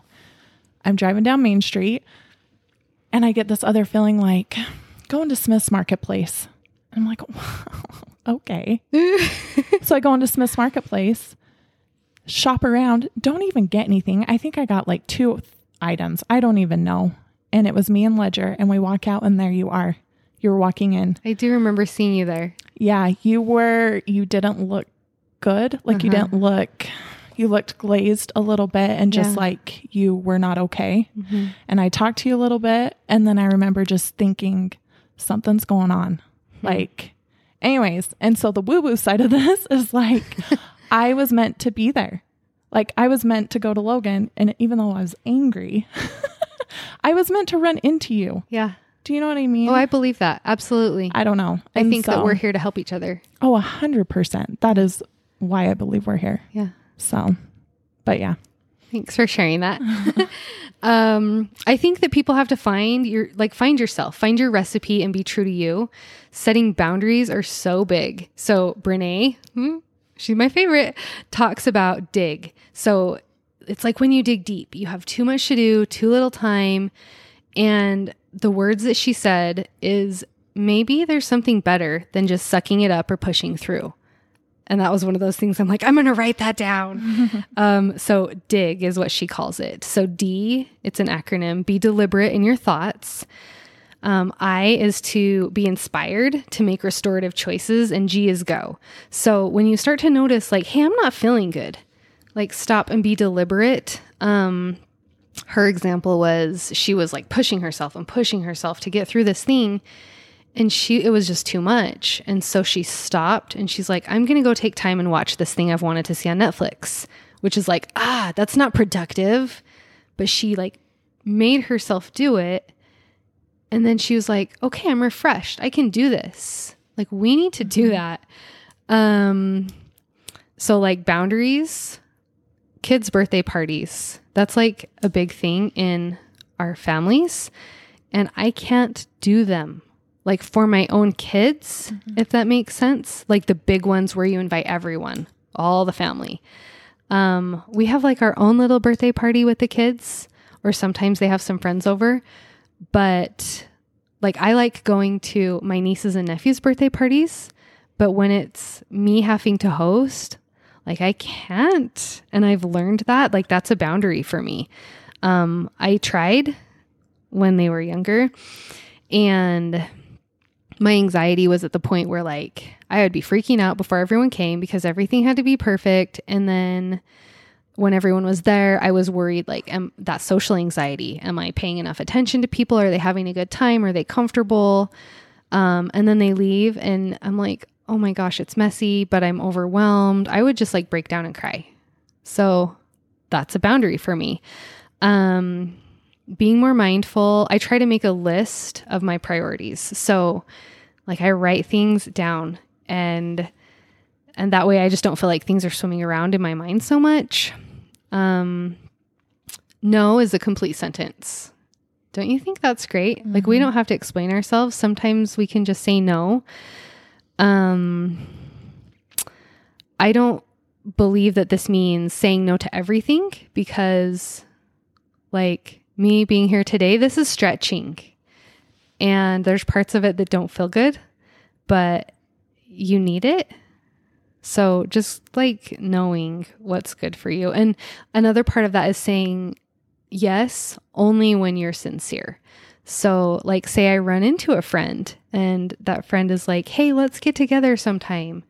Or like maybe flip that around. If I run into someone and I'm like, I can see myself getting together with this person, I sincerely want to do it, then I will say that. But like otherwise, I try to just have a good conversation and like it's not personal. Do you know what I mean? Like be sincere. Okay, CBT. Do you guys know about CBT? I'm learning about it and I love it so much. It's cognitive behavioral therapy. So basically it's taking the way that you think and learning to do it differently. Not like minimizing your problems or making them go away, not saying like, oh, that's not a big deal, even though you felt like it was. That's not what it is. It's like, one example that I use is like, if I'm stressed about something that's coming up, I try to think back on past things that have happened and thinking like that went positively. And I know that this can go positively too. Or maybe when I'm in a situation where something was like said or done that triggered me, I recognize, okay, it was only one sentence during our whole visit with this person that made me uncomfortable. It wasn't everything. So the whole thing wasn't a mess. Does that make sense? I'm not like catastrophizing something. I'm being more mindful. Biofeedback. So I try to just recognize like if I'm tense, if I'm shaky, if I'm dizzy. One time we were at a family party and it was someone else's family party and it was going fine for everyone, I think, but it was just not my day. It was not my moment. And I could recognize that. And so I like sat in the car and I felt dumb, but like it was what I needed. Cause like my body told me I was not okay. Getting off social media. That was a thing that I did. Like I had Facebook and I don't think it's bad. I don't think social media is bad, but I'd been off for a while. I got back on And instantly the first thing I see is a photo of like some friends, and they were fit. Do you know what I mean? They were looking good. And I feel this feeling wash over me of like, well, you're sure not. And I'm like, okay. And I'm back off Facebook. Man, I talked about medication. I don't think I need to talk more about that. Exercise is so big for me. So like running, hiking, kayaking. It's winter, so I like to ski when I can. I try to make time for things that I enjoy. I'm not good at it, but I'm working on it. Another thing is like sitting in the pain. So when I feel low, like letting myself feel it, because I know it's not gonna last forever. Like I have that faith that I'm gonna get through it. And then trying to like find strength in my weaknesses. So like my OCD, right? My kitchen is my OCD. If you take me out of my kitchen, I'm probably going to be fine. But if I'm in there, like I have to do the whole process. I have to put the dishes away. I have to wipe the counter. I have to sweep the floors. And it's like, I can't stop.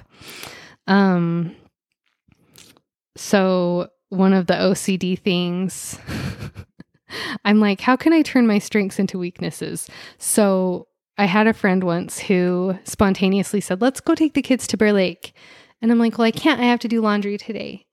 And she's like, but you could do laundry tomorrow. And I'm like, but today's laundry day. And she's like, but you could do it tomorrow. And I'm like, oh.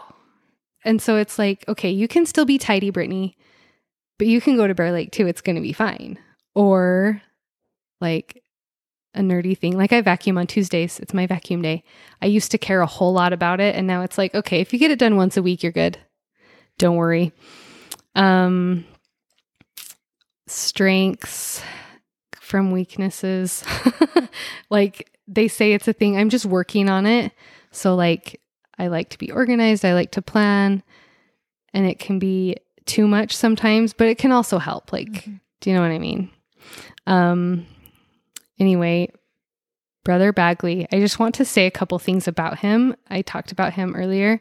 So he just has all these pearls of wisdom. And I love hearing that from somebody of a different generation. Like I value it so much. He is always like, don't feel bad to take time for yourself. Go have a nap. Or like, don't put so much pressure on yourself. Just do what works for you. And this year, or last year at the end of the year, I was stressed. Like, I'm not going to reach my running goal. Somehow I got behind. And he's like, when is enough enough? Like, you have to weigh the cost. I'm like, you're right. But then I ran 501 miles. Do you know what I mean? Uh-huh. So I don't know. So many things like serving others, getting out of your shell, that kind of thing.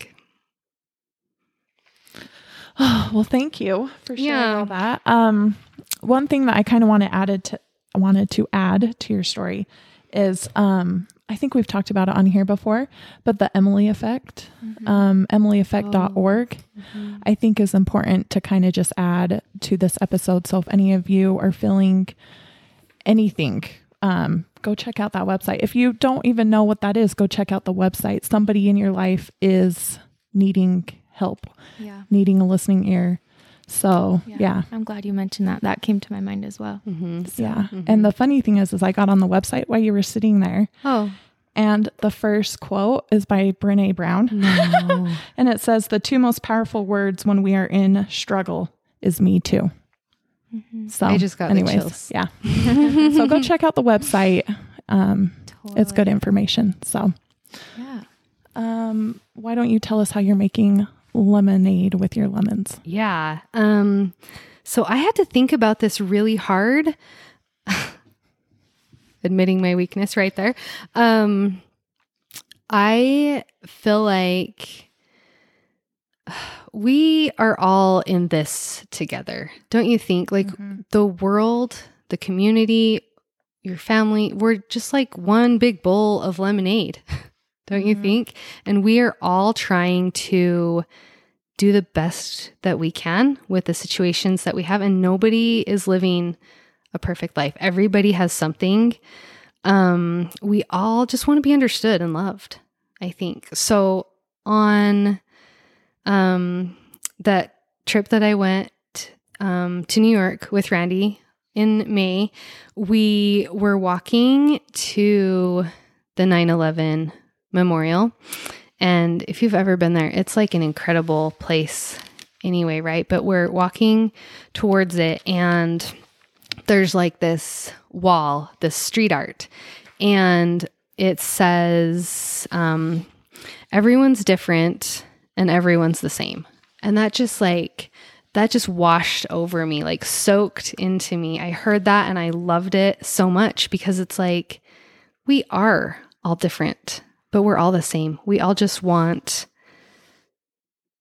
to feel love. Like there's that shared humanity. Everybody has unique problems, but we all are the same. Mm-hmm. Yeah, so true. I love that. Well, thank you so much for coming. I just loved hearing your whole story and kind of like where it started and where you are now. Mm-hmm. And it's not the end, right? You're still working through it. You're still learning and growing. So we're so proud of you. Thank you for sharing. And thank you everyone for being here.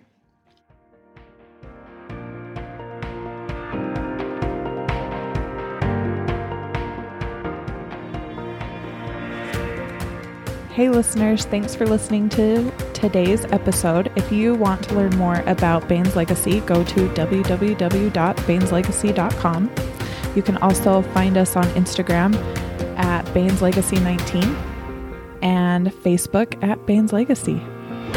And if you want to learn more about Tay's foundation, Tay Tough, go to www.taytough.org, and also on Facebook and Instagram also at Tay Tough.